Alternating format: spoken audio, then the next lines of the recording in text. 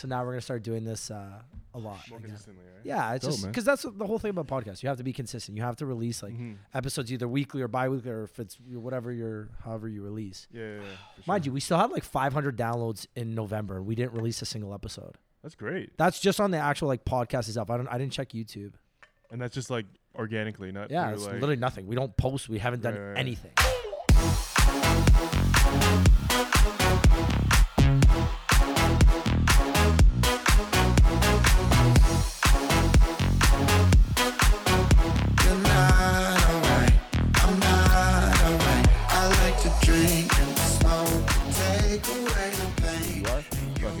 Test. Yeah. Sweet. It's okay. We can always edit and post. It's fine. Do you do the editing for yours? Yeah, I do. Okay, what's your podcast called? Tell the people. So you can check us out at Life in Microdoses. Is myself and Andre, and it's a podcast sponsored by Schedule 35. We talk about life and microdosing. What got you into microdosing? Jumping right into it. Okay. That's a good segue. Like your podcast obviously has to do with your startup. Yeah, for sure. Hey, you got great teeth too. I was about to say the same thing about you. Man, Holy you crap, got nice bro. teeth, man. You got nice teeth. I feel like you have a better smile than me, though. I've only seen you like twice. I think it was on King Street, Drunken Nights. Will introduced us. Probably. Every time I see this guy, just like Smiling. amazing smile. Thanks, man. Appreciate Yeah, it. no You got worries. nice teeth, though. I like. I appreciate George that. got nice teeth too. Anyways, What an interesting intro. oh, I like that. Schedule 35, microdosing. How'd you get into it? Yeah, so this was a few months before the pandemic hit. A lot of my friends and I have heard about microdosing. We're the type of people who want to like always like self-optimize, trying to be as creative as possible, try to be as focused as possible. And we always heard about this thing called microdosing from like people in California, right? A lot of Silicon Valley engineers take it. A lot of like just smart, tech co-founders or whatever the case, right? So we're like, fuck it, let's try this thing. Wait, are we allowed to swear? Yeah. Okay. So I said, fuck it, let's try this thing. We've done shrooms before. We knew it was shroom related. Like how bad could it be, or let's investigate. And then so began the journey. We decided to Google it, where to buy shrooms in Canada, because I think usually we just got it off like one of our friends from university or something like that. But Friend of a friend of a friend. Or something. yeah, it's kind of like that, right? Like yo, who has the shroom link? You know what I mean? So we hit up Google, and that's when we realized like a lot of these websites were really janky, really sketchy looking, and just didn't really make you feel confident in the purchase. So even before we got into microdosing, like our business side of our brain was like, oh, okay, this is interesting. There's an opportunity here, just because a lot of us have business outside of Schedule 35. So we kind of just keep these things in mind, right? And then we got the shrooms, we try it out. It comes in a whole bag, and you have to grind it up in your blender, then weigh it and get a little scale. And it's just like a pain in the ass. Because one of the most important things with microdosing is being accurate with the dosing, right? So if you take a bit too much or a bit too little, then you're kind of going to not really hit your target of what you really want to go for. So like while all this is going on, we're like logging all these experiences in our mind, and then as we microdose, we notice all the benefits, all the changes. We actually feel more creative, more energetic, more into our work, and then more spiritual and more understanding and more like, this is like amazing. Why isn't the world doing this? So we decided to create Schedule 35, and then that's when the world shut down, and it gave us the perfect excuse to all focus on this and like work on it. And that's where we are today. How many guys or how many people involved in Schedule 35? So there's 5 of us, but the team is around like 10 people in total now. That's sick. Yeah. George, have you ever tried Schedule 35? No. Never. I know you had. I remember. Yeah. I haven't tried it. No. Have you tried shrooms in general? Yeah. Good experience? I've microdosed. Okay. before, yeah. I was trying to be like, and I would probably usually say this on the podcast, but like whatever, it doesn't matter. Yeah, I've tried, and actually I did notice like I was like more like calm, a little more creative. I was trying to like figure out, like, to your point, like kind of figure out what the right spot is, and that's what I was going to ask you. Is there like a sweet spot? Is it okay? So when you determine the dose, it's hard to find the accurate, the right kind of mixes. You go too much, make it a little bit, too much of that kind of euphoria, feeling too little. It's kind of that weird zone. Is it is there a common like dosage for the average person? Is it vary based on your size, your height, your gender? It definitely varies a lot. It varies even for me. Like if I don't have breakfast that morning, then I know the dosage will affect me differently. It's kind of like drinking before, like it's like if you take a shot or two and if you had dinner or not. You know what I mean? You kind of know your tolerance based on how your day was going already. And it takes a bit of time to figure out. Like, I don't know if you guys are into edibles or not, like cannabis edibles. Like, do you remember that process of taking one little gummy, 2 gummies, how you felt, and maybe taking too much and you were on the couch for like 4 hours? Honestly, Georgie knows this. The only ones I've taken are Buddha Bomb, which I think is kind of, I don't know if it's your business or one of your Yeah. business. Buddha Bomb was a friend of ours' businesses, and I was doing marketing for them. So that's why like we got into Schedule to 35 so easily. It's like take the Buddha Bomb blueprint and apply it to shrooms. Is microdosing legal? I have no idea. It's a really big gray area. It's Okay. not legal yet. No. No? But there is stuff. Correct if I'm wrong. There's something. Was it Vancouver or Washington State or like somewhere on the West Coast that is either legalizing or decriminalizing psilocybin or something? And sorry, so everyone knows to clarify. Maybe people know, but just so they didn't understand, we're talking about microdosing because there is different kinds, right? We're talking about psilocybin, like mushrooms. Yeah, exactly. You guys don't do anything else. Just that's what you focus Just on. psilocybin at the moment. Yeah. And sorry to go back to the point. Are they like decriminalizing or legalizing it? Like so in the West Coast? States, there's a bunch of states that have decriminalized it already. Okay. Federally in the States, it's still legal. In Canada, I think Vancouver has decriminalized a lot of hard drugs. Because Vancouver has like those clinics where they'll give you the needles to like safe injection. Yeah, all that kind of stuff. So we have that too in Ontario, right? Yeah. Oh, we have. I think so now. There's Yeah. one down the street from here. That's Oh, why crazy! I didn't know that. Yeah. Lakeshore and Strawn.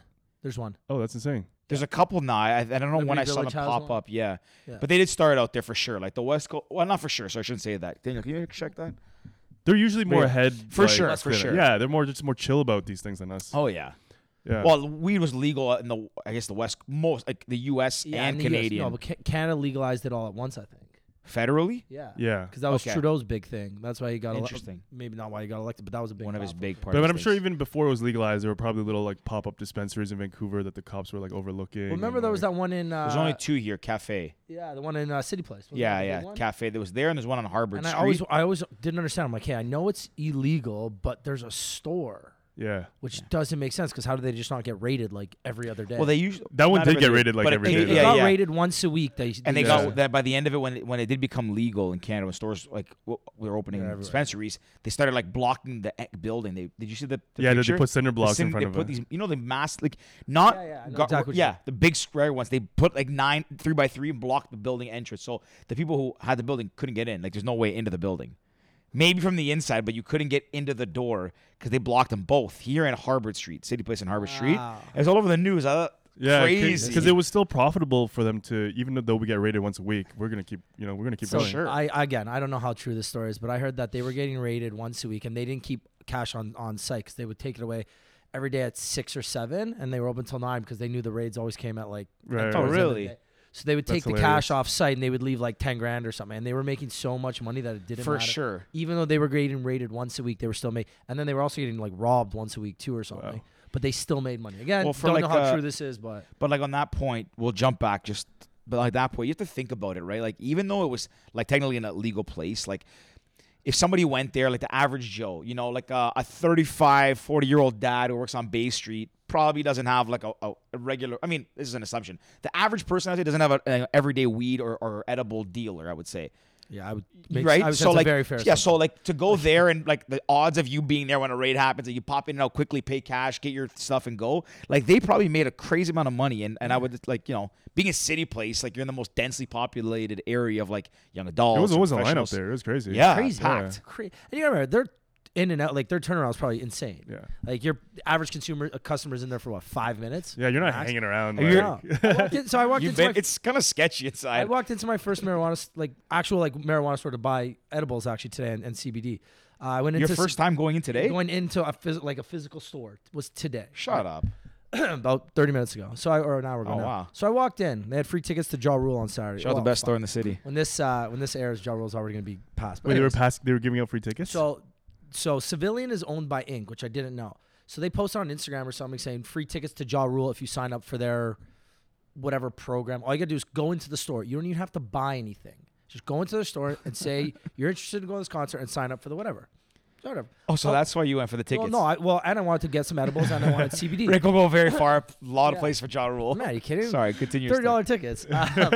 So I walked in, and first off, the place is like very clean, very nice, well lit, like decluttered, looks beautiful. Which I'm assuming a lot of them do look really nice. But Civilian on Queen West looked really nice. I walked in, I was like, hey, look, want some edibles and CBD. They're like, hey, what kind do you like? I'm like, look, I know nothing about CBD or THC or whatever. I just, I'm an average dude. I just want to take them before bed and whatever. So I grabbed some, chatted with the ladies. I ended up staying there for about 20 minutes, half an hour. Just chatting with them, talking. They're like, oh, I'm like, look, do you guys have tickets for Ja Rule? They're like, yeah, no problem. Sign up for this. I signed up. How many do you want? I'm like, I don't know. How many tickets can I get?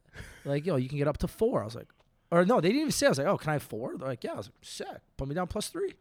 So I got 4 tickets to Ja Rule Saturday night, and I signed up for this whatever. So I got 20% off my purchase. I ended up spending $40. It's not bad. Sounds like a great time. Yeah, honestly, and the really nice people. We started chatting. They're like, oh, they gave me the history on the store, and the Civilian is owned by Inc., which also owns Wink and another brand. Alyssa works for that brand. Cool. I can't remember, but anyways, it's cool. Like, as a normal everyday. Well, I guess I'm not a normal everyday consumer. As a first-time consumer, I thought that was really cool. Like, great first experience. Yeah, it's insane now how many dispensaries there are downtown. Yeah, I think that's actually crazy. So many. It's insane. So many. Yeah, just so many. But you can tell. So again, I'm not like an expert in this stuff. I typically go to like the dispensaries for like CBD related products, CBD gummy stuff like that, for like anti-inflammatory, more like calming. Are there gummies for just CBD? Just CBD, yeah, like 10 milligrams to like 0.5, 0.1. There's not many. Like you could know there's the ones that have been around for a while that are really good. I haven't frequented like every store. I've been to a couple of the big ones. I will say the best store, Canvas. There's a new store at Harvard Street. Go check it out. A lot of free plugs here. Shout out right? to the people at Canvas. Honestly, very clean, very nice store, and the people there are like really knowledgeable. You just tell them like you talk to them, they like kind of. Anyways, their staff are really good, but the store's got a great aesthetic. But the thing is too is like when I walk into like that store, even some of the other ones, I won't name them because Canvas is my favorite. But there's like the ones that are starting to expand more, and they're nice. Like you notice them like, okay, this place probably makes like is profitable. But then you see like I saw one, and I won't name it to put it on blast, but opened in my area in Mimico, and it ripped off I think it took a name like play on words of like an alcohol brand, and I thought it was the one that looks like No Frills. No, but I looked at it, and I was like, you're creative, like your brand is like you took the brand that exists that is a different space and use that. It's not very aesthetically looking. It like walk in, this was kind of like, are you making money here? Are you doing it just to jump on the wagon? What's the alcohol brand that it resembles? I don't want to say because anybody knows it. Like I don't know. Like I feel say bad. The alcohol brand It's a champagne brand. Okay, gotcha. I think I know. And it ripped the name off and used it. It's similar. But sorry, to your point, like you see them pop up everywhere, and I was like, I see them pop up in the middle of Mimico, and like there's not many people around, no foot traffic. And I'm like, how is this gonna make money here? And I don't know if maybe they are super profitable. I don't know the economics of it, but I feel like it's like also the cool thing now because they're popping up so much, and everybody wants to get to jump on the wagon and open their stores. Why open a coffee shop? I can open a weed dispensary or whatever it is. I feel like it's kind of like that. Remember 5 to 7 years ago, the big trend was like all these like custom gyms open up, like that big F45, Orange Theory, Fit Factory, all those kind of chains that opened up, and now you see them literally everywhere in downtown Toronto. You can't walk more than a kilometer without. Yeah, is that 45 over there? Yeah, they're everywhere. Yeah. But I feel like the marijuana stores are the same thing, or cannabis stores, whatever they're technically called. On that point, are you allowed to sell Schedule 35 inside stores, or is it just strictly online? Strictly online. So the stores... But not even in like a cannabis store? Well, the legal ones wouldn't want to jeopardize their license. Okay. Because technically we're not allowed to yet. So we work with a bunch of gray area dispensaries. Okay. Yeah. And like, what's the biggest challenge for you guys? I know like we were talking about earlier, like our stuff keeps selling out and everything like that. Like, if it's fair to ask you, what is like the biggest challenge you face as your business like today, not starting up and everything, but even like right now? Is it like, are you plagued by this like gray area waiting for it to become legal that would make it a lot easier to operate? Does that not affect you? And it's more like how you sell it, where you sell. Like what's the biggest challenge you guys face today? Yeah, there's definitely a bunch of challenges. I mean, one earlier that happened maybe like 6 months ago was, GoDaddy found out what we were doing, and they, took away our domain. So at first we were schedule35.com. Now we're schedule35.co. But small little inconveniences like that, like really. That's not a small inconvenience. I would call it a big inconvenience. Yeah, no, for sure. It's a big one. That's how you sell your product. Yeah, like, and a lot of now you have to kind of retrain your customers. This is the website you go to. This is the website you go to. And a lot of times they don't even realize it. It's like, oh, they just type in .com because they have their saved on their browser or whatever, and then they're like, oh, these guys are down. That's interesting. So they took away your domain. They took it back for you. Yeah. But is it like? That's interesting because like. Well, sorry, I guess, how can they do this? Did they give you a reason or anything? Like, is there like a grounds when you agree to buy off GoDaddy, they could say... Yeah, I think it's in the fine print when you like, make your purchase that I'm not going to sell shrooms online. This might be a technical... but this might be a technical question. Like, what if you were a business operating out of, say, like Portugal, where Portugal's decriminalized like all drugs? Like everything. You could sell... I don't know what you can sell, but I know in like Portugal, like every drug is like decriminalized. You can't go to jail for holding like heroin and like, opioids and stuff like that. You can sell it? So, like... Yeah, so, like, what if we just, like... Shit, yeah, we're a business in, like... We may need to go to Portugal. But you know what I mean? Like... Can't hear her, so we got to get a mic. We should mic Danielle up. Danielle said that in Portugal you can buy or sell any drugs. Which is interesting. How does that make sense? And Brazil. Because they were the first country to decriminalize possession. I don't know all the details. I believe it, just because... There's a lot of theories, and I'm actually, like, reading a book right now called... Drug Use for Adults by Carl Hart, who's like a Columbia professor, and he talks a lot about it as well. Yeah, he was at he spoke at a psychedelic conference I was at recently. Oh, really? Yeah. So maybe you might even know more about him than I do, but a really interesting guy. Yeah. Very open about his drug use, and he works like at the University of Columbia doing research. But he talks about it in his book, but I remember even before that hearing a stat that since Portugal... Daniel, you're going to have to fact check this. Since Portugal decriminalized drugs, so you can carry and not go to jail, their crime rate, I think, is one of the, like, drug-related crimes, I think, is, like, the lowest of any country, maybe. I could be wrong, or something to do with, like, it's down to, like, some stat around, like, 6%, or maybe it's overdoses. Your brother said something. I think like their overdoses have gone down to, like, 6%. There's been positive gains by doing it.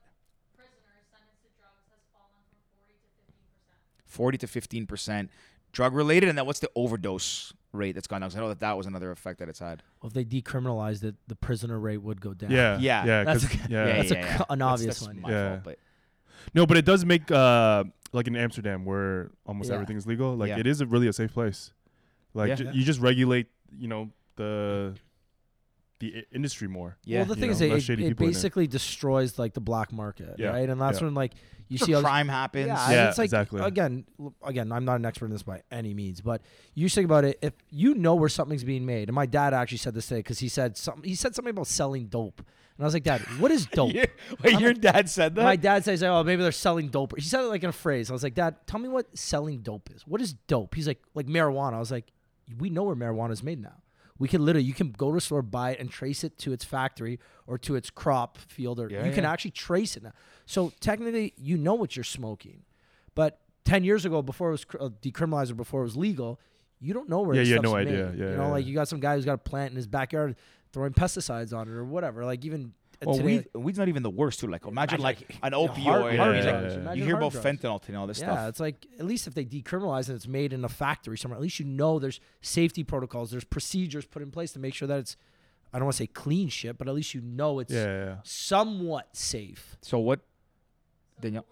Overdose deaths decreased by over 80%. Repeat HIV and AIDS diagnoses fell from 52 to 6%. So overdose-related deaths in Portugal, when they decriminalized drugs, decreased by over 80%, and HIV-related transmission was down to what? 52% to 6%. Oh, that's crazy. That's insane. And So, HIV and even AIDS Carl, I guess because to the point about Carl Hart, we're kind of jumping all over the place, but this is kind of fitting. But even Carl Hart said like one of the things that's interesting is like there's like this paper that's an authority. It's like a Scientific America type thing. It's the authority of like drug related and not psychological, but like neurological related, psychoactive type stuff, like the stuff related to the brain and like health.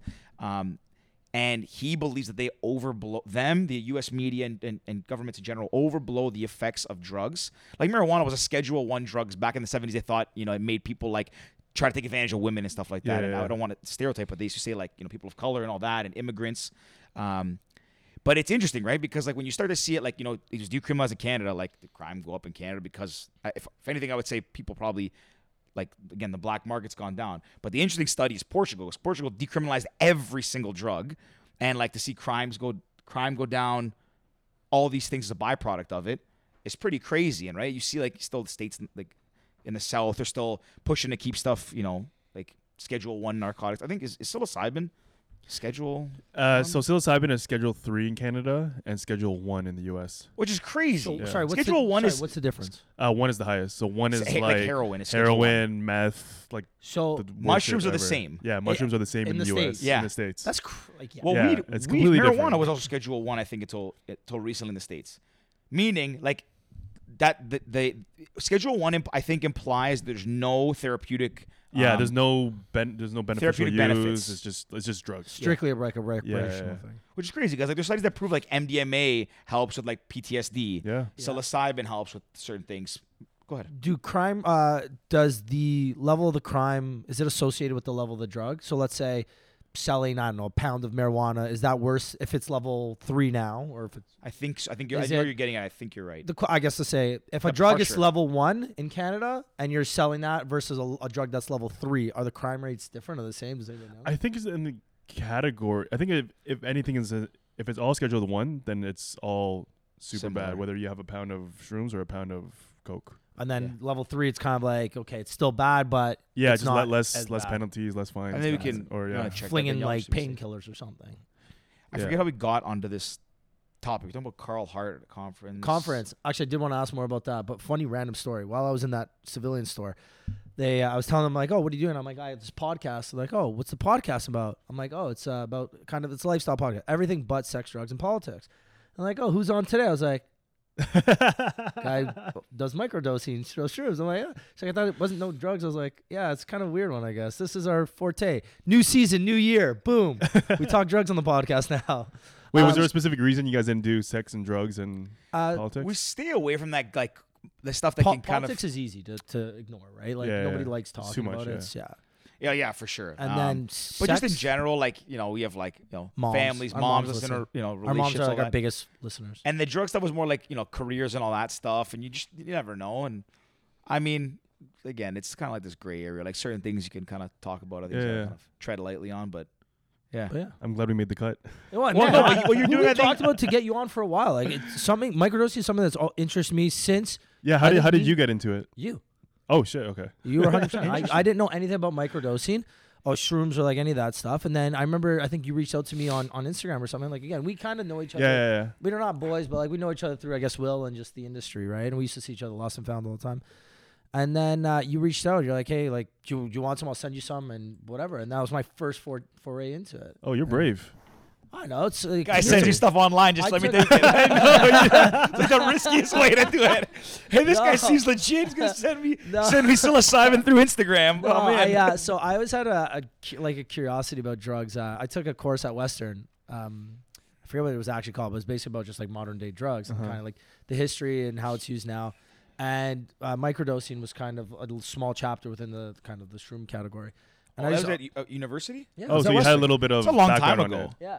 But I've always thought it was interesting. And you know, a fun fact, I've always said this on my deathbed, I'm going to try heroin. On my deathbed, I want to try heroin. You might as well. If I'm going to die, I want to try it. Yeah. I guess Yeah. we're talking about drugs on this Well, podcast mind you, now. when I'm 90, nobody listening is probably going to be around anymore anyways. Well, I guess some of us would be. on Yeah, that, even LSD, I want to try on my deathbed. well, there's just on that topic as well. There's people microdose. Is it Yeah. acid, LSD? I can't remember I if think it's it's the same. LSD. LSD. LSD. And like that to me, like it's funny. Like when you grow up, I mean, for myself at least as a kid. So like I've microdosed, not LSD, like psilocybin. I think I noticed like the good traits of it. Like there was nothing psychoactive when I did. Like I wasn't like hallucinating or anything. Right. Felt like more calm, more chill. Creative, I don't know about so much. I didn't really like tap into it. I was kind of like just trying to do nothing and see what I could think of. But it's funny when you're like as a kid. You hear about LSD and acid and mushrooms, and it's like this crazy, like, Yeah. if you do it too much, if someone does too much or has a bad trip, it stays in your brain forever, all these things. Yeah. It's really interesting how you hear that when you're young and it's made to be perceived that way in like movies and all that. But today, you hear people like microdose and you hear the positive effects of it. You hear people that just, do it and kind of get to this like, deep understanding. You listen to podcasts, these people talk about, like I've listened to like Terrence McKenna and a couple other guys talk about like You know all the shroom people. Yeah, like and I actually read a book. I've read a book These are called big names in the shroom industry. I read a psychedelic book world. called My Psilocybin Guide or something. It talks about like the basic stuff, just Right. beginner stuff.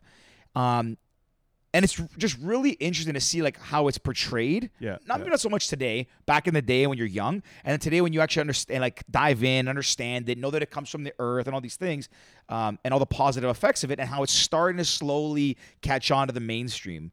And I think, like, even though you guys kind of are in like this, like, you said gray area now, I think that it's great that you kind of got in at that point. It's like kind of like pioneers, because I do see the trend going that way. I think people are realizing like, it's not the scary thing. Like it comes from the earth. It grows like in the soil. Yeah, yeah. We put stuff in our bodies at way McDonald's and the worse. pharmacy Yeah, that are yeah. made in a lab. No matter how much they're controlled, like you don't know everything that goes into it.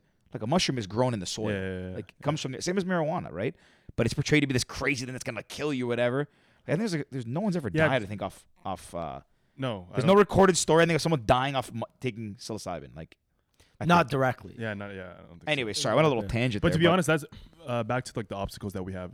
That probably is one of the biggest obstacles that we have, is kind of like retraining people and re-educating them to overcome the stigma that shrooms will ruin your brain and you'll be, you'll go crazy and you'll want to jump off a cliff, or whatever it is.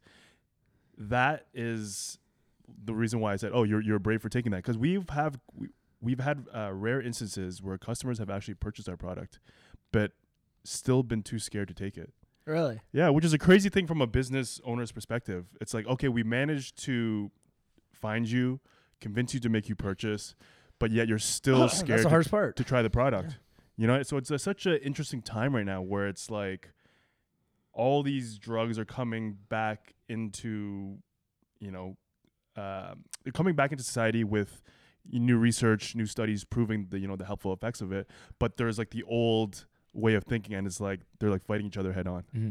Yeah, I think the biggest thing for you guys is about education, right? Just teaching people that it's not bad, especially in very small amounts. Like it can be very good for you. And I've taken it obviously, and me and you have spoken about it. But for me, I don't know if it's the placebo effect or if it really works. But at the same time, if you can take something, on the packages it says how much to take. Take one every 3 days. But obviously, like the first time you take it, be wary and just know your kind of levels. And I did it. I was taking maybe 2 a week kind of thing, and I enjoyed it. Whether it's, again, the placebo effect, where it's the idea that you're taking something and you think it's working because you're taking it or whatever. But for me, I thought it worked and I liked it. And then you guys sent me the Love Ones after. Again, don't know if it was working, but in my mind, I felt good, right? So if I feel good, fuck, what's the harm part? So I took those, and you guys had another one too. It was the Super Tonic or something. I think you guys Yeah, so we have the Lover Dose, which has goat horns or something. has honey goat weed. That was it. Goat horns, already close, I guess. It was close. I knew when you said that, I knew what he was gonna say, 'cause I've heard that before, and it's a funny word to me. Goat horns. Sorry, continue. Yeah, so outside of the microdose products that we have, we wanted to create 2 more lifestyle ones, where in addition to the shrooms, which has a lot of mental benefits, a lot of like brain health benefits and all that kind of stuff, we wanted just body health. So one was the Lover Dose, targeted for like male and female sex health, and then the Superior Tonic, which is overall body health. It has like spirulina, bee pollen, and ginger. I know bee pollen's really good, and obviously ginger is too. Yeah. I take bee pollen supplements randomly. Interesting. Elaine. I've never taken bee pollen. Man, my mom is like, after she listens to this, I'm willing to bet my mom will message you privately about this and probably buy some. My mom's very into like kind of holistic health. Yeah.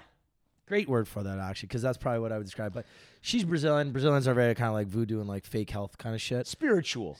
Yeah, whatever. Yeah, my mom's very anti-drug. Yeah, my mom's very anti-drug, but she'll see something and she can be, hey, if this is good for you, she'll do it. Like she's not one that is gonna do something crazy, but at the same time, okay, bee pollen's fine, little by little, and I think she believes everything in moderation too. That's sure. how I see it. So I remember when you guys sent it to me, I took it, loved it, great. I'm a reoccurring. Well, I guess I'm not a reoccurring customer, but I'm there. Can I ask you, because you, like I know there's times like we're both similar, we're pretty hyper people. We want to be go go go, but I know sometimes you talk about like when you're like have a lot going on, especially with cast stuff going on, like.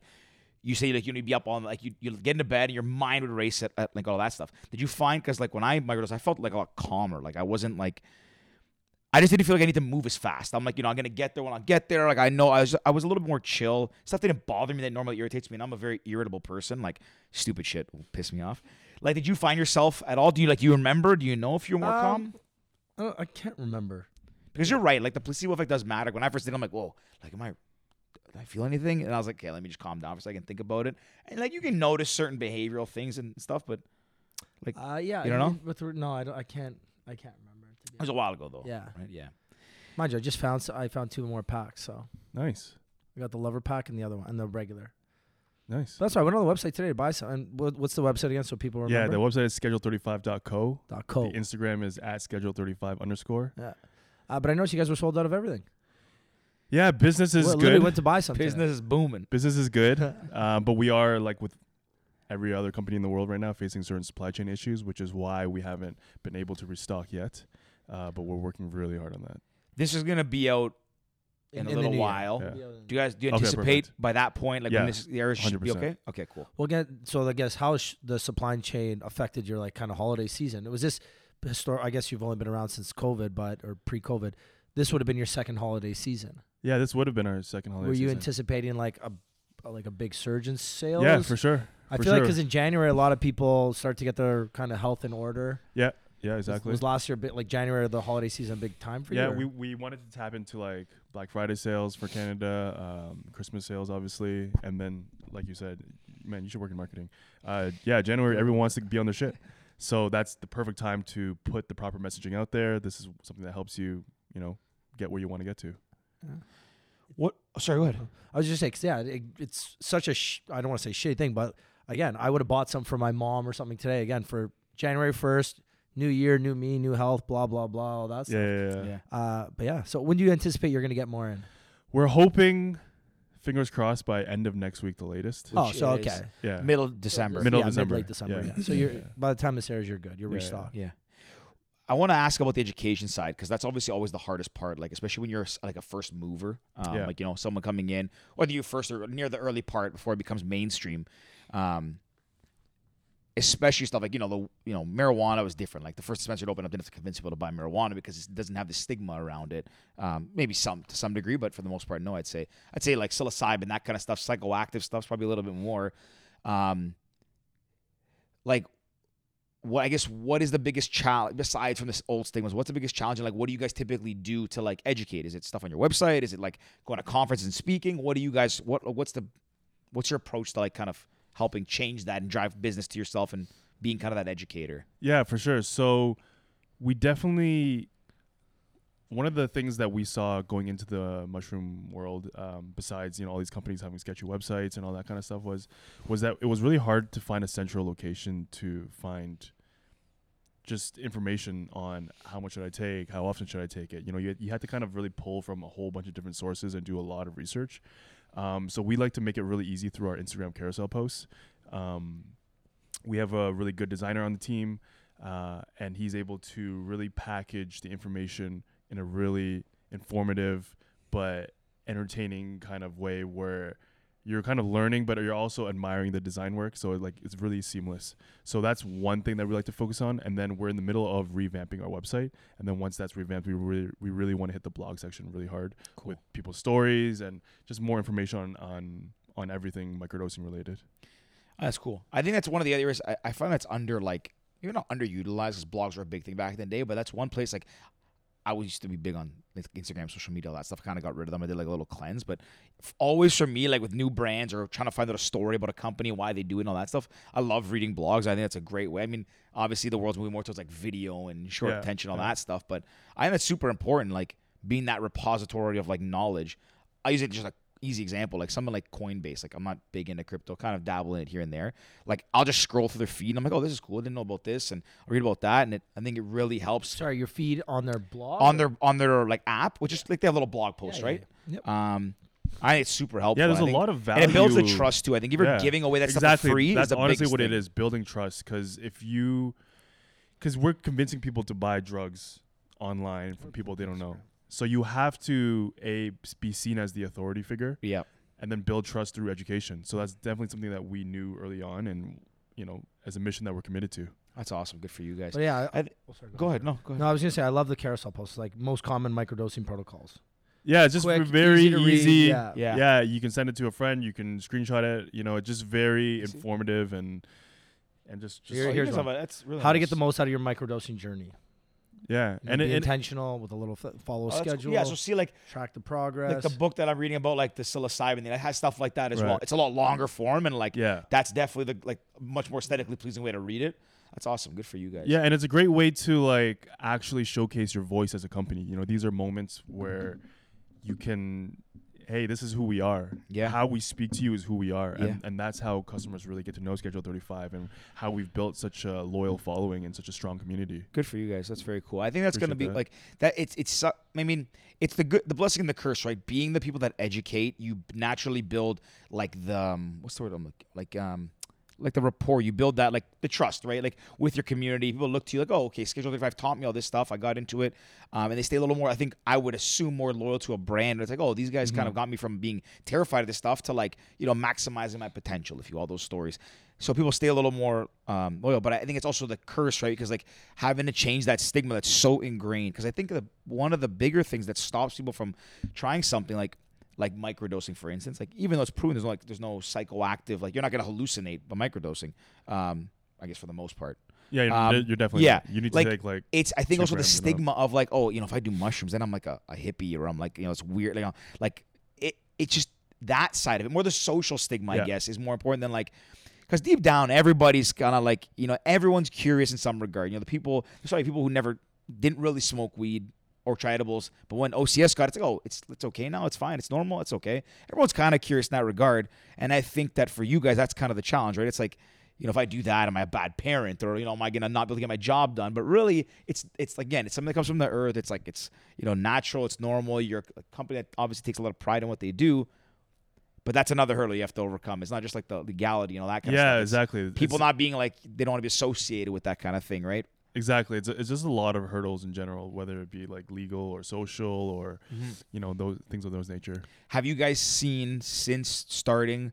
I'm phrasing this properly. Like, have you seen like from where you were to where you are now? A lot more people are coming out, like becoming more regular users. A lot of new customers. Yeah, for sure. We're very engaged with our community through Instagram DMs. We answer every single DM. We're very timely with it. We go very in depth with all the questions they have. And we've seen such like literally amazing responses where it's like, oh, you changed my life. I had depression. I had ADHD. You just brought so much joy to me that I didn't know that I had before. Or maybe they're going through a really shitty time during the pandemic and it didn't feel like there was light at the end of the tunnel. And someone just needs a little bit of, just a little bit of step in their day, a little bit of oomph to kind of just set them in the right track and just be happy and be more joyful. And if we're able to provide that, it's like honestly amazing. Yeah, it's interesting. I think a lot more people should read that. I'm not finished the book yet, by Carl Hart, but what's it called? Drug Use for Adults. And I think it's supposed to, like, he deems it as like drug use for responsible adults, and he determines that adults, like people that can do this stuff without underlying personality disorders and like underlying conditions, but he highlights so many positive effects of different drugs, and also how the negative effects are so overblown relative to the positive effects that come from it. I mean, he even like breaks down the opioid crisis, how it's like everyone hears about the opioid crisis, and I think he pulled out a study and a statistic that highlights that the world hears that everyone's addicted to painkillers or heroin, and in fact, it's of all like opioid and heroin users, only like which is still a big number, but only like something like just under 30%, and I could be getting that wrong. Danielle might have to check that. But it's like under 30% are addicted, where the remaining 70 are like functioning adults with not necessarily heroin, like Right. Yeah. are functioning, go to their jobs, get their job done, take care of their families, all that kind of stuff. That's obviously a lot more severe and more a harsher drug than like a. It definitely was a very political thing. I think it probably happened during like the war on drugs when whichever president was involved, Reagan or whoever it was. Reagan, where drugs got a really bad rap. Weed, mushrooms, all these kind of things, and now thankfully, research is supporting all these things. Yeah. Well, if you think about the 70s and 80s, like marijuana was kind of like hippies and everything. It wasn't looked at as like a dangerous drug by the common person. It was more, you smoke weed, you're a hippie. Then in the 80s, I think cocaine. 60s. 60s would be hippies, I think. Yeah. And then the 70s and 80s was cocaine. Yeah, You have the Scarface. Cocaine and crack cocaine, all that and kind all of that stuff. And you had the crack cocaine were kind of more associated with the lower class and the poor. The regular cocaine was more associated with like business suits and whatever, something like that. Which is interesting. Sorry, I'll let you finish your thought. It's interesting because Carl Hart talks about that and the discrepancy. This punishment for possession of crack cocaine versus cocaine is 10-1, so 10 years to 1 year. The person who sells the most crack cocaine are typically black or Latino males. The person who consumes the most crack cocaine is white males, which is crazy. So like you see the he even talks about the disparities between the punishments for carrying certain things and how it targets like lower class or lower social status races and people, where the consumers are still like, you know, the white male, but the punishment is a lot less severe if, like, you know. Yeah, you understand what I'm saying. Yeah. Sorry, I didn't mean to cut your thought off, but I wanted to and jump then in on I was that. just gonna say, and then I feel like in the 90s and 2000s, like all drugs were deemed bad. You know, it's like growing up, drugs were just bad, everything. And then then you start to slowly hear about the positive effects on the body of CBD, and then you get into microdosing. Who knows what the next thing is? I don't know, but there's obviously, you know, as the world evolves and technology evolves, we're gonna find more uses for some of these other drugs. Maybe microdosing LSD will be the next thing. I don't know, but you can kind of see that as the world and technology gets smarter and more advanced, you can start to see these other things. Like imagine telling someone in the early 90s that weed was going to be legal for medicinal purposes. People crazy, smoking, people, you know, doing chemo and who have cancer are going to be smoking weed or taking CBD pills for pain. You know, like 20 years ago, that wouldn't have been a thought. Now it's basically a regular occurrence. So you read blogs, you see it in the news all the time. And, you know, that's because we've evolved. Technology's evolved. There's been technological and medical advancements. So I think the biggest thing, to your point as well, like that's part of it. I think one of the big things is the free flow of information more than ever.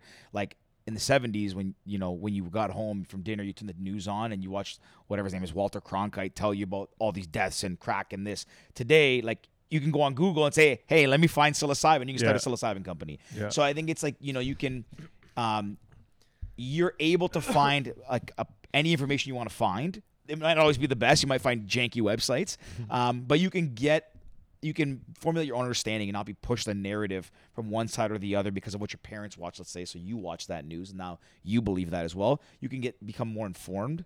I think which really helps, and that even like younger generations now, like we were born in like the internet age, right? Like Facebook kind of got us there. Now kids today are born with like phones in their hand, and it's going to get, to your point, the technology will advance more, but that just means at their fingertips they can find out whatever they want to find out. And you know, people can only, like the governments and the media can only hide positive effects for so long and just try to skew the narrative. Eventually, guys like Carl Hart, I'm sure other professionals and scientists are going to write papers saying, hey, we've done this study, like this is public information, now you can access it. I think that's going to start to move faster and faster. Look at Elon Musk. He's a great example, right? You know, 20 years ago, 30 years ago, to have one of the richest men in the world to openly like smoke weed on podcasts and stuff, you'd be like, what the this is crazy. Oh, I'd be in jail. Yeah, now it's like he can do whatever he wants, right? Yeah. Like, so it's just kind of one of those things. Kind of crazy. Yeah, Elon is crazy. Oh my god. Yeah, but again, he's I think one of the top 5 richest men in the world. He is the richest. He's number one right now. Yeah. Number one. I think like at one point recently he alternated. Like no, more than that. I think 200 and something billion. Am I wrong? Well, how much is Elon Musk worth? 233 billion, I think. I know it was at 33 at the end. Maybe if it's 233, it's a lot. I don't know. Yeah, it is because he ended up saying there was like 297 billion. It's an insane amount. Anyway, switching back a little bit, I want to ask about the psychedelic convention you went to. What's that like? Yeah, so is that like a typical convention where you walk in, everyone's sitting down, just chilling? Sort of. So it was out in Vegas. It was sweet. hosted by a company called Meatdelic. What's it called? Meatdelic? Meatdelic. Yeah. Cool. Yeah. Is it recently? Yeah, this was early November. Cool. Yeah, so like a month ago. Yeah, a month ago. They rented a really cool venue called Area 15. It's like a spot that always has like people renting out the venue and all that kind of stuff. 2 different stages, a whole bunch of speakers, a whole bunch of booths. You can walk around, and it was just cool to see like everyone in the industry like doing all types of stuff, from microdosing products to this to that to, you know, personal seminars to meditation guides to like whatever it was surrounding psychedelics. There was just everyone and anyone in it. That's dope. Did you go down like strictly? Did you go down to find anything from like a business perspective, or was it just more like a education? Like education, yeah. Be curious, see what's out there. Yeah, it was a bit of like everything. Like since Schedule 35 is for sale in the U.S. now, we knew that we had to be out there, be a part of the conversation. You know, just meet the people, you know, that we're doing business with. Just meet the industry overall. So it was a bit of let's get to know who we're in this world with and kind of just learn some things too, because there's so much to learn, and it was definitely a eye-opening experience. What's it like, I guess, lobbying with kind of government officials or politicians? Like, do you have to, is there a fight with, I don't know, Queen's Park or whatever to get this approved and make it level whatever? Yeah. I think there's a lot of That different... was such a terribly worded question. No, I understand what you're saying, though. You said level one. You meant schedule. You guys get what I'm Yeah. talking about. Make it a level one. People know what I'm We talking understand. about. We followed that. No, there's definitely a bunch of different social activist groups that are, petitioning to, reduce this, like take it out of the, from being a legal drug to decriminalizing it to hopefully one day legalizing it. I think every state is different in the U.S. In Canada, I'm not sure who's really doing that, but I'm sure there's parties that are doing that. Do you guys plan to get involved at that level, or are you just more like, let's just see what happens and bide our time and wait? Yeah, we don't want to be too... so one of the things that we are worried about, to be transparent, is being the company that's made an example out of. True. So as much as we want to push the boundaries and put our name out there and fight the good fight, we also want to hang back a little bit and let someone else kind of be the loud voice in the room. You know what I mean? Just to kind of see how these things play out, because you never know what happens. I mean, listen, you have the example, like it's a fair example, and I don't have an affiliation one or the other, but like, for example, Adamson's barbecue at the beginning of the pandemic was, what he was standing for was great, maybe a little bit too much of the loud voice in the room, and obviously he was made an example of, but yeah, great food, though. It's great food. It's around the corner from the location that it happened at, which it opened maybe a couple months before the pandemic. It's next to my condo. I didn't even know it was there. Drove by one day, and funny story, the day that like that thing happened, I was driving home, passing by, and I look over and I was like, oh, there's like a bunch of, what the hell, there's like news cars, there's a line of people. I thought it was closed. I was like, I don't understand what's going on. I see I was a group chat with like Ricky and some buddies, and they're like, oh, you see what's happening in the news? I get home, I turn on, and that's when it all happened. I saw it all transpiring. But anyways, I see what you mean. I definitely don't disagree. Like it's hard. You got to teeter a fine line. You can push the boundary and be like, come out as like a folk hero kind of thing, or you can get made an example of, and if you're passionate about what you do, want to have like longevity and long. Yeah, exactly. So we're just trying to thing. balance the two. We definitely are doing what we can. Supporting the good causes. We donate to certain communities and certain things that we really believe in, but we also don't want to be too out there. Makes sense. Yeah, so it makes it tough on the marketing end, to be honest.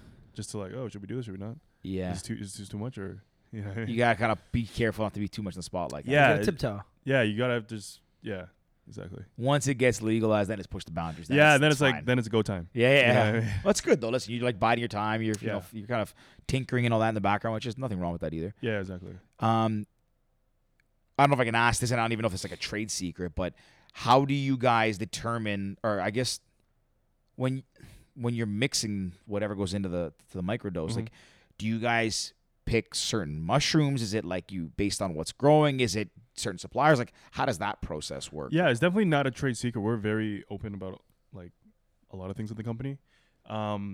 It's no real rocket science what we do. We use the strain Golden Teacher. It's one of the more Sorry, it's called the what? Golden Teacher. It's one of the I more like that. popular strains. Educational. Yeah, it's much more insightful, much more, because there are some that are like That's the one that I microdose as well. yeah. I've done There's it, some yeah. that are like more body high. There are some that are more like you see crazy visuals. You know what I mean? But Golden Teacher is a really well balanced one. And we grow. So typically shrooms are grown out of manure just because it's cheap. You knew that? It's very good at what it does. It's very good as fertilizer. But you often get this thing called like gut rot where your stomach doesn't feel too well, and that's because there's manure in your body. So we instead grow out of coconut coir, which is the shell of the coconut. Interesting. It takes a bit more work, but that's what we use. And it's really just grinding up the mushrooms, measuring them properly, and putting them into capsules. So it's not real rocket science what we're doing. We're just making it easier for the average person to get accurate dosages. Very cool. Ah. What does the dose vary for someone? I don't know. Let's take an average male, average Male, person. an average female to an average male. Yeah, like you're 5'9", I don't know, 180 pounds. Yeah, 180 or pounds. You're Like, 5'1", 100 pounds. yeah. I would say if you really want to kind of like, it's like if you want, some days you have a small coffee, some days you have a large coffee, right? Fair. If you want a large coffee, I would say closer to like 200 milligrams. And if you want a small coffee, probably around 100 milligrams. So on the days that I have like a ton of stuff going on, if I'm running around, if I'm talking to a lot of people, I might take 200. If I'm just kind of more at home in front of my laptop and I just want a little, little spruce to my day, then I'll take 100 milligrams. Do you take daily or? I do like every 2 or 3 days. Yeah. And do you use it as like a replacement for? Are you a coffee drinker? Or I take it with my coffee. Okay. Yeah. So It's kind of like my little ritual. I have my peanut butter jelly sandwich. I have my coffee. Is that you have every morning? Peanut butter jelly? Yeah. That's your I thing? still love that. I don't know. I love peanut butter jelly sandwiches. There's- I have them like as a treat. I don't have them often. Oh, I have it every morning. It's, Come on. Yeah, it's amazing. It makes you feel like a I kid respect again. that. That's And then you You have your cut co- off the edges? No. no. Okay, wait. Do you go what kind? Like white bread, whole wheat bread? So right now I'm on a bag of white because Okay. the whole wheat was sold out, but I tried to do whole wheat. But white bread, peanut butter and jelly white bread is nothing compares to it. Yeah, It's but like you the just feel Kellogg guilty one. when it's white bread. Do you remember like growing up, or no, this is before us, but I remember watching the videos where they said like white bread was like the Yeah. best bread in the world, so good for you. It's like, no. And it's you realize not, it was. it's No, terrible. really? Yeah, My white- dad from when I was a kid said, "Don't eat that bleach crap." Yeah. There's So a lot it's- of bleach, it- there's I sugar think in it. Yeah, because yeah, white yeah. bread came out in what, the 60s or 70s? I don't know, Dempster Yeah, or what's whatever. it, Wonder Bread. And they promoted it as like the Probably good, not, new, maybe best before bread. that, maybe like the 20s or 30s. Yeah, and probably. now I know it's like now again everybody knows that like white bread's But not it is the best for bread. making sandwiches. Like if you're gonna have like a Nutella sandwich or a PB Yeah. and J, Wonder Bread is the best bread. I think, yeah, that's crazy. I've never met someone who eats it every morning or like Yeah, every morning, regularly. man. I'll have it. I honestly, I keep peanut butter and jelly, and I'll have it occasionally.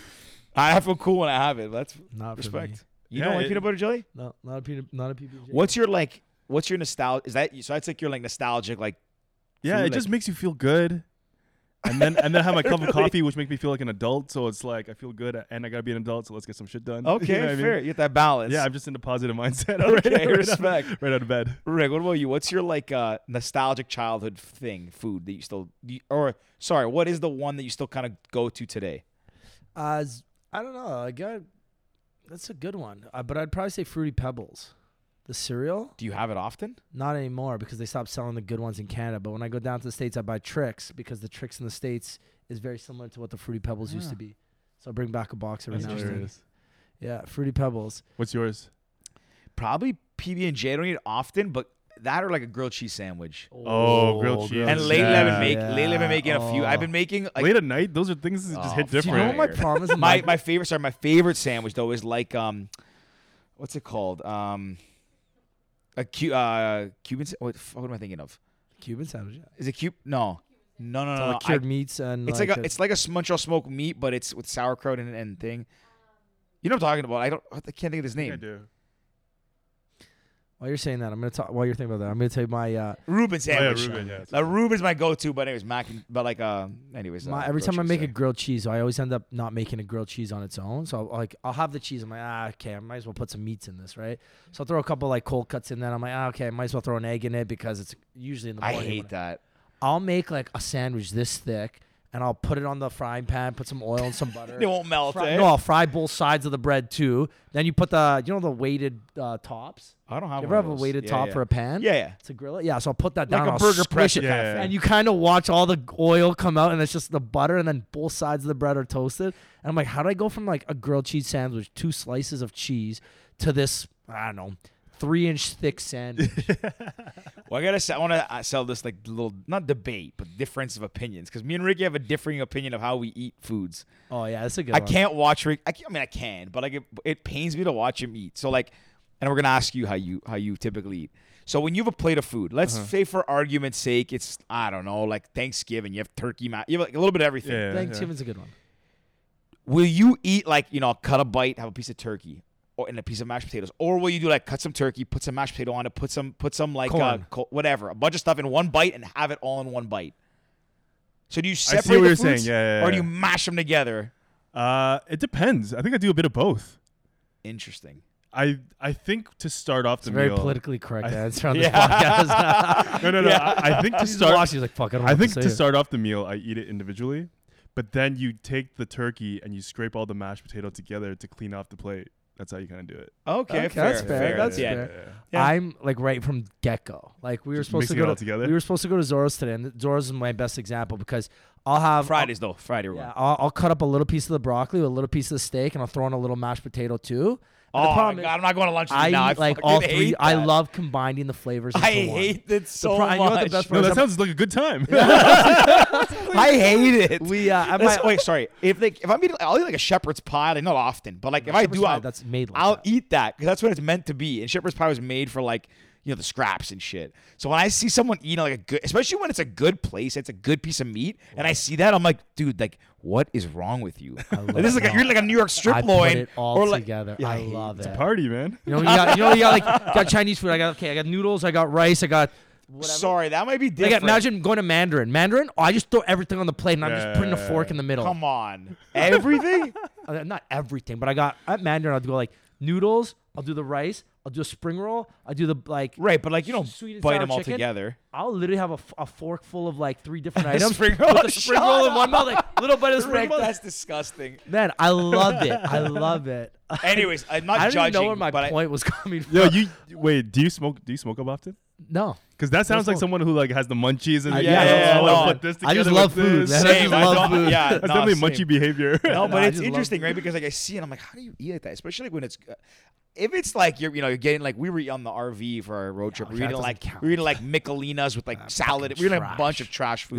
Yeah. Mr. Noodles like that. Okay, I can understand. Like you're trying to enhance the flavors, but man, when sometimes I see Rick, I'm like, we'll go to like a nice place, and I'm like, I got a question You for feel you guys. disrespected. George, I got Yeah. a question for you. okay, You have a piece of chicken on your plate. Okay. And you have a separate salad.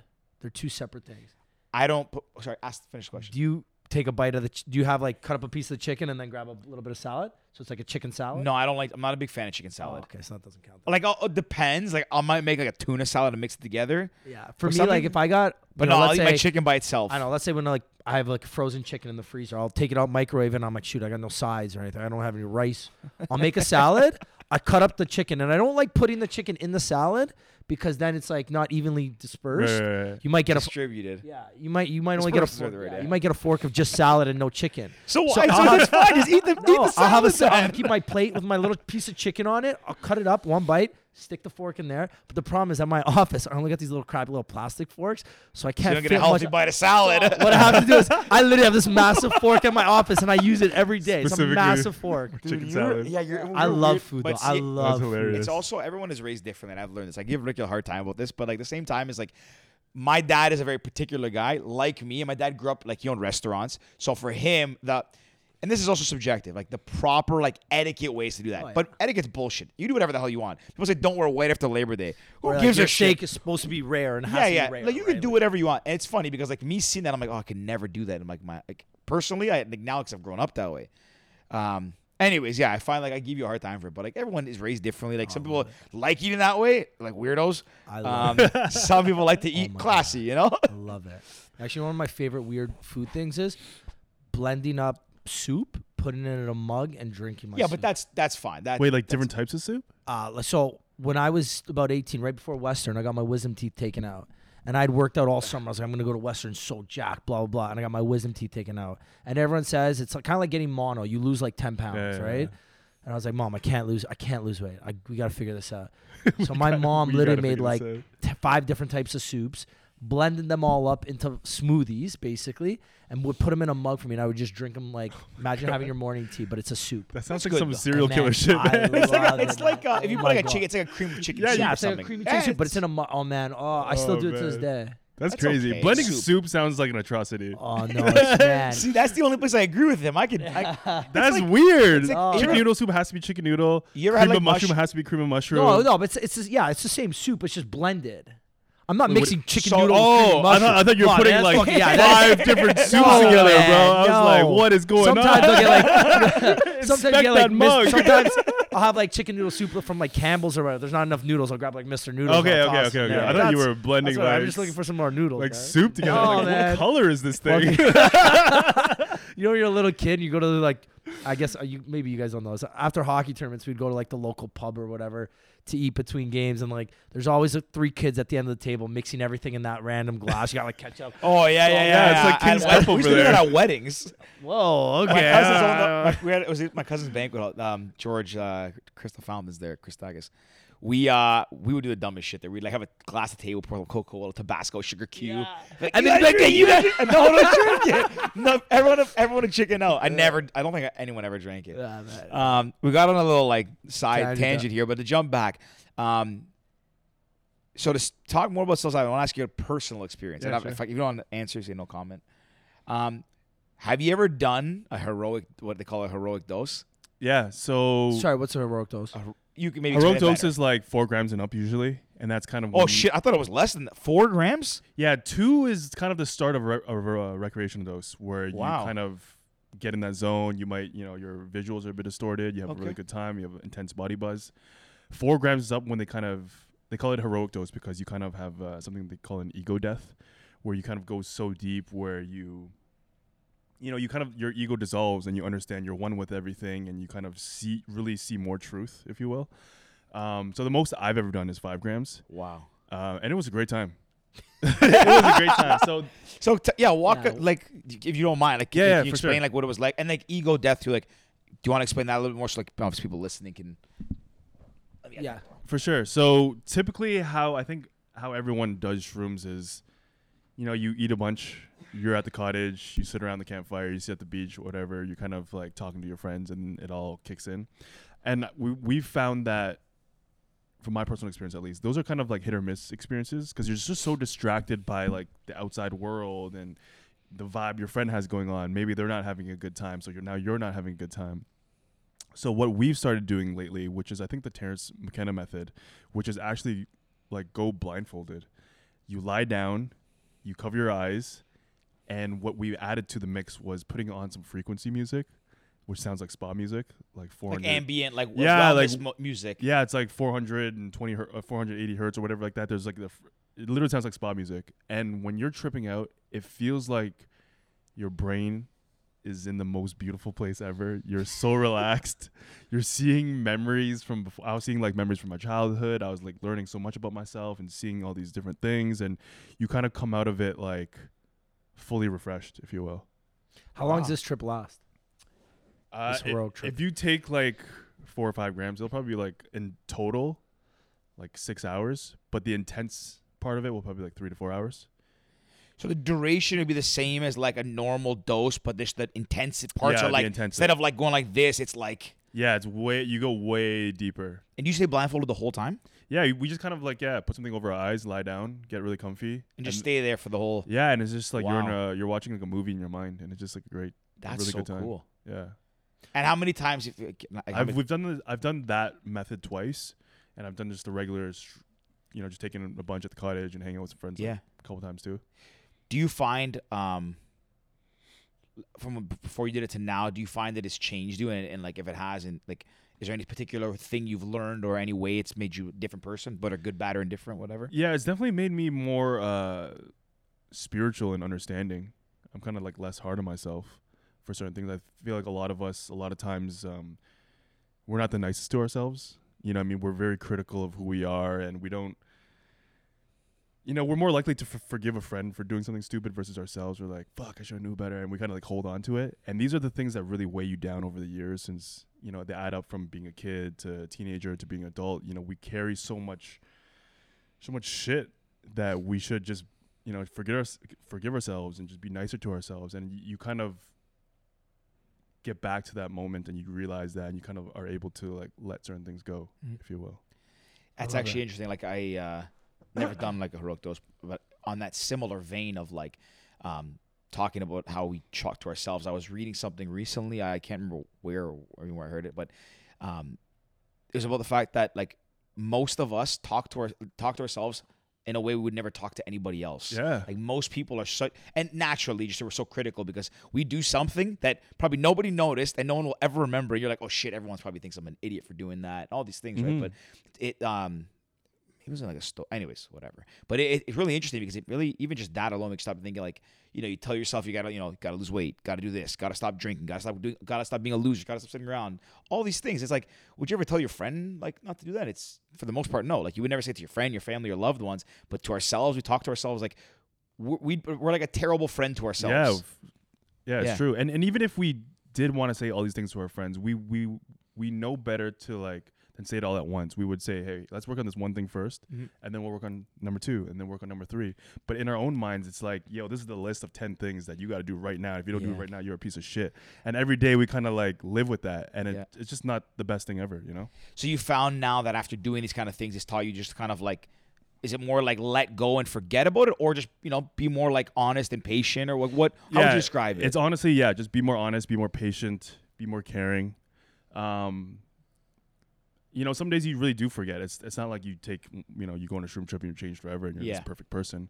But it's just good to like once in a while, I would say like once a year, do it like twice, and just kind of keep yourself in check. And it's just a little like conversation with yourself, you know what I mean? You just kind of sit down and, you know, hey, this is where we're at, you know, this is where we're going. Let's give ourselves some credit for what we've done this year and what we've, you know, gone through, and let's work hard and, you know, complete the rest of the year. Kind of like cool. that. I love that. Yeah. I have one more follow-up question. Yeah. Have you Make it a good one, because your last 2 are really good. Thanks, man. Have you? Don't ruin the ending of this Good guess, one. man. Yeah, Good no, answer. that Like, was it's a just great cool answer. because we don't talk about that stuff on the podcast. And I think I find it super interesting. Same here. I was always in that group of like being so scared, like, oh, mushrooms and like, oh, this freak you out, like your brain's gonna get messed up. But I find it so fascinating now. Just the topic in general. But have you ever tried anything like more in the lines of like ayahuasca, ibogaine, DMT, any of that? And if, again, you don't have to answer if you don't want to. And if you haven't, like, do you intend to? Do you ever want to like venture that way? So for everyone listening, ayahuasca and DMT are like definitely much more, like way higher level than psilocybin. I haven't personally. I definitely want to before I die, for sure. I want to do a lot of drugs before I die. I think I'm on the same wavelength as you. You guys are gonna be holding hands in bed there. Yeah.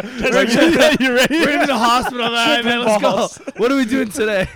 But those ones We'll definitely do the podcast live from the old folks' home. That'd be hilarious. 90 whatever, 60 years from now. that'd be Sorry. hilarious. Yeah, go ahead. But with ayahuasca and DMT, you definitely should be doing it with a guide. Yeah. Those are definitely things you just it's not like you and your friends just do it. Yeah, you know yeah. what I mean? But yeah, definitely, for sure. Cool. I think same way you learn about mushrooms, you learn about yourself. I can only imagine what you would learn about yourself on those kind of levels. I have a friend who's done it. Maybe a couple Dimitri. friends. Yeah, he did the one. Did he talk about it on the podcast? Yeah. He did, right? We had a full episode about Oh, it. okay. I don't remember if he did. I'd open it. that was I'd throw him that was a good one. And there's obviously Rhythmia in Costa Rica, which is a big place. And I've actually like heard a lot of people. I actually read a short book. The guy who founded it actually wrote the book. It's like called Conversations with the Moon. I think it's like free on Amazon or free on Kindle or something. And you hear stories of people that have done it. It's crazy. I think it'd be cool. It freaks me out because like you hear stories, you know, when you do that kind of like, you know, ayahuasca, it's like bark. I think it's bark from a tree that's like boiled down. You drink it, you either like throw up or shit yourself or Or both. Yeah. There's the both. documentary. No. There's the documentary on Netflix about really? what's it called? Is it Have a Good Trip? No, it's something about it's called like, I don't know, bad drugs or something. Not bad drugs. I don't know. It's like, it's on, if you type in the word drugs or type in ayahuasca. Is it about ayahuasca? Yeah, there's an episode that's fully on ayahuasca, and it's crazy. Is it cool? Yeah, I would, if you're interested. Maybe I'll watch tonight. You would yeah. picture the episode we did with Dim that time, but like Netflix produced. Very cool. Yeah, because it's cool. the thing you see the good and the bad, right? Because again, with Are you sure it's not that good? What do you call it? Have a nice trip. Because Have that a has good- celebrities in it. Yeah, that one has a lot of celebrities And in they it. talk about their experience with different drugs. Yeah. But I know ayahuasca is crazy because it actually involves 2 different like plants Okay. in the Amazon. And in the Amazon, there's like a million different types of plants. So they still don't know how they came up with the exact formula where this only works if it's these 2 different types of plants that react together. Interesting. And then once you combine it, you go on this spiritual journey. You know what I mean? So I think that's one of like the mysteries of I've always Amazon. wondered that. Like even mushrooms, if you think about it, psilocybin, like there's a lot that can kill you, like wild mushrooms. There was that book and the movie Into the Wild where I don't know if it's true if they know that he died, but remember he ate some kind of berry or mushroom and the stripes were the wrong way and I think he died. how do you spell ayahuasca? It's actually A-Y. Yeah. There's like 5 documentaries about it. It's really interesting because like even when you think about like mushrooms really back in the hard day, to like spell. you walk in the Amazon, you pick up a mushroom, like, you know, there's like ones you buy in a store, like white and cremini and all those.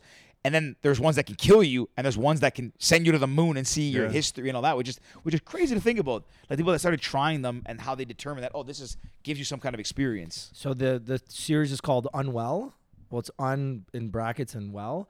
Oh, So cool. there's an episode that's on ayahuasca, and the description is once reserved for indigenous shamans. This powerful hallucinogen draws those hopes to unlock trauma and quell addiction.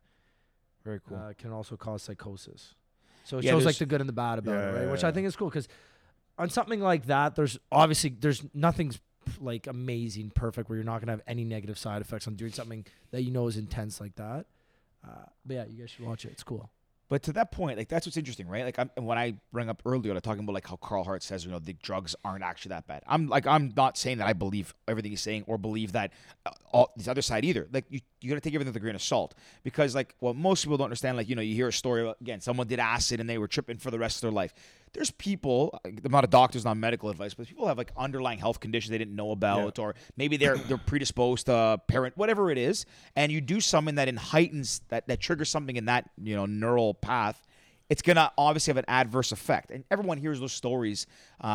But it's interesting because you hear that story about that guy who did acid and he never was the same since. But there's probably 1 million people, maybe more in the world that have done acid probably in the last year, and you don't hear about it, right? Yeah. So I guess it's good and bad. And I guess one thing we should probably preface this in the notes as well is like obviously any advice on this show, anything we talked about, whatever, like people got to do their own research as well. Sure. Talk to your own practitioners, whatever, and make sure like you do your own stuff. Don't take anything like.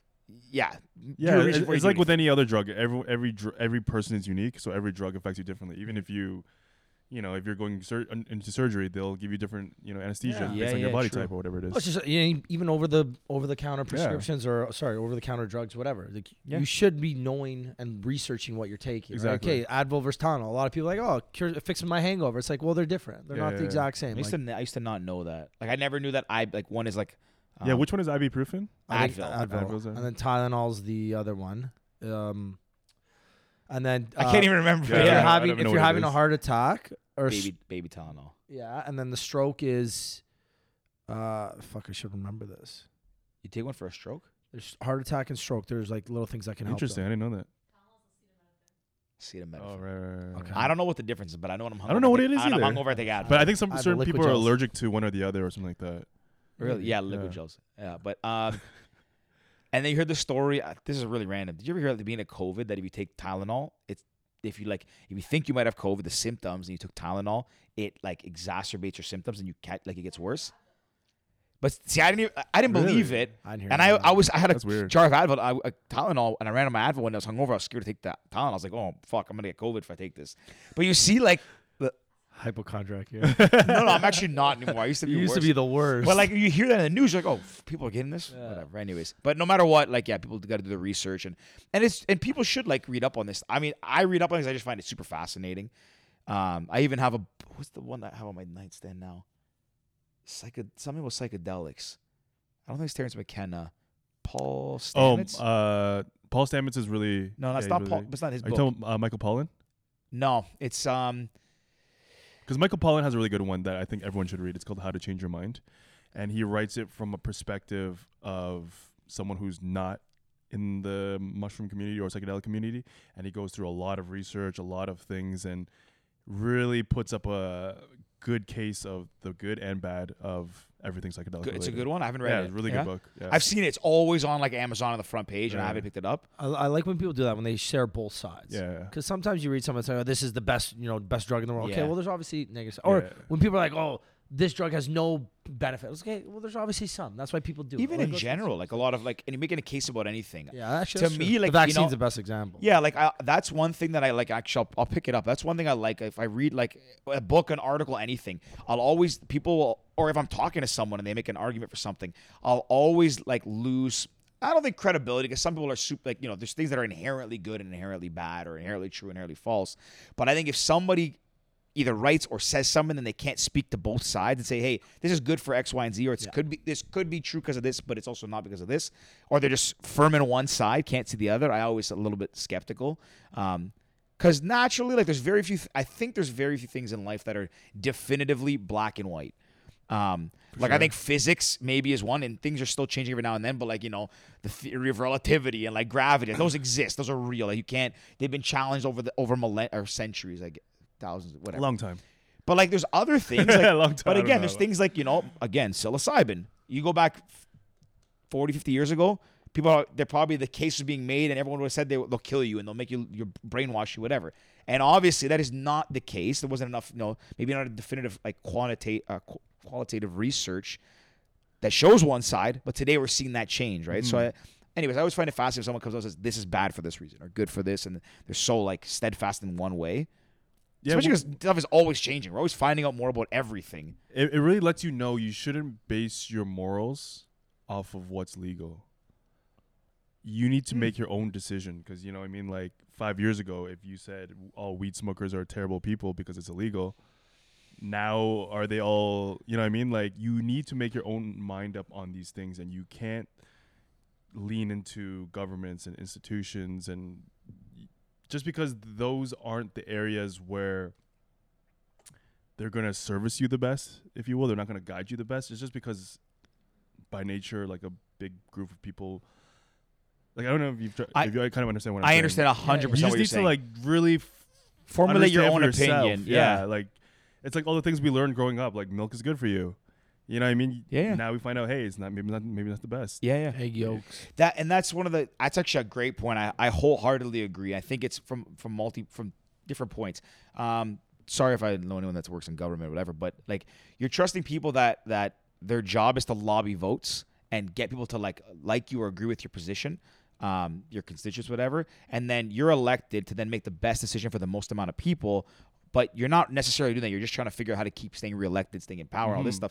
But again, this is why we don't talk politics. Besides the political aspect, like, you're trusting people, like, if you're trusting them to tell you what's right, what's good and bad, and what's safe, you probably have some bigger issues. Like, 100%, just like formulate your own opinion on things, especially if something's illegal. Like, one of the easiest examples is the government sells and taxes cigarettes and weed. Cigarettes and alcohol.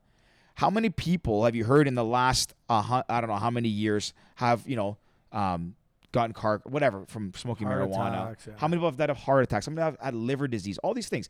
I don't know because I don't know the science behind weed. I'm sure there's maybe there's some negative adverse effects, but like alcohol makes people do terrible things. Alcohol's really bad. It makes people make fools of themselves. It makes people yell at their spouses and hit their Domestic partners. abuse. Yeah, It makes people get into car accidents that kill other people and themselves. Cigarettes is proven to cause lung cancer, all these things, and it was allowed, it was pushed, and today everyone knows that cigarettes are not bad. It was told that it was good for you, like it wasn't, or that it wasn't not bad.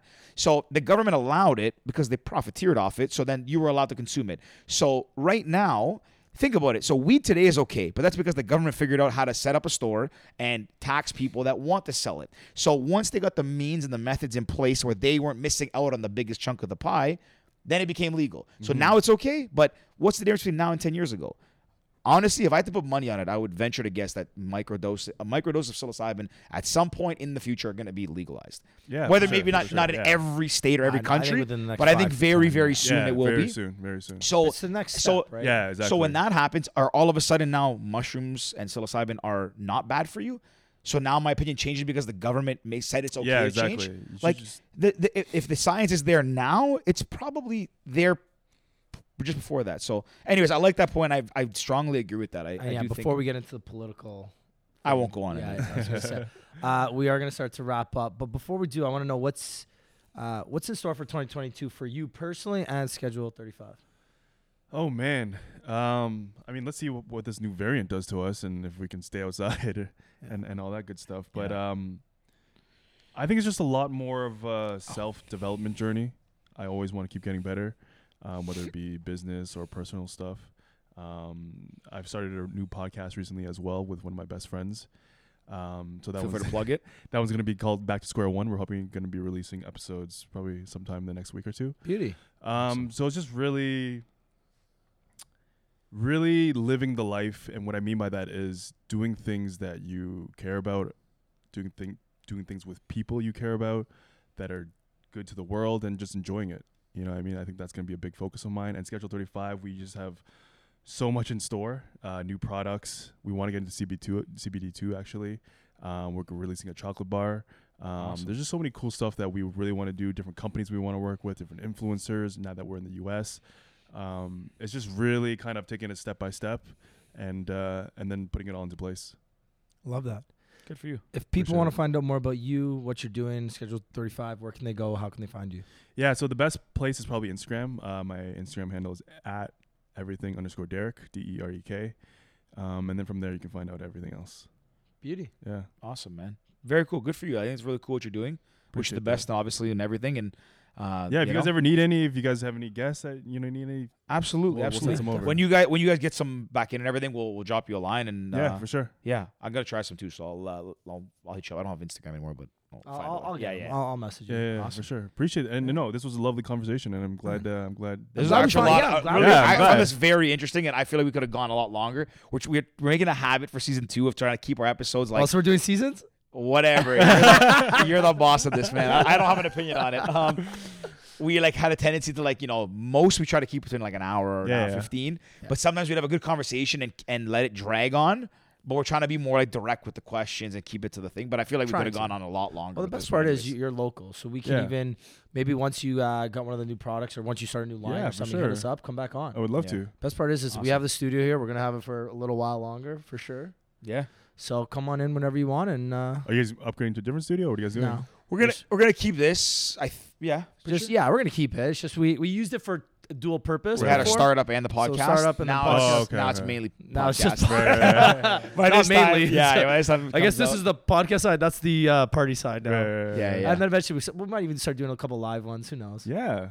Get some people in here. We have friends that do that. Some of them could be fun. Yeah. Yeah. fuck We'll that'd set be something dope. up. But yeah, other than that, if you made it to the end of this episode, we appreciate you. Thank you so much. If you can do us one small favor, make sure you subscribe and send it to at least one friend to subscribe as well. We'd really appreciate that. Follow Derek on socials.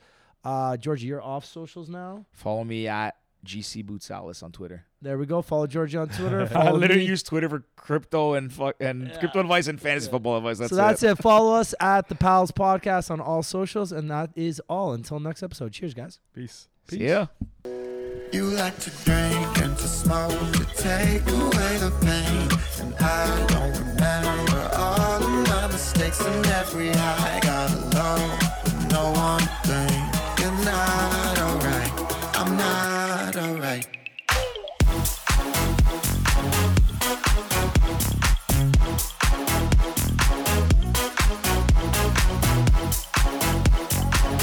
You're not alright. I'm not alright. I like to drink and smoke to take away the pain. And you don't remember all of your mistakes. And when our hearts are broken, they're out of place. You're not alright. I'm not alright.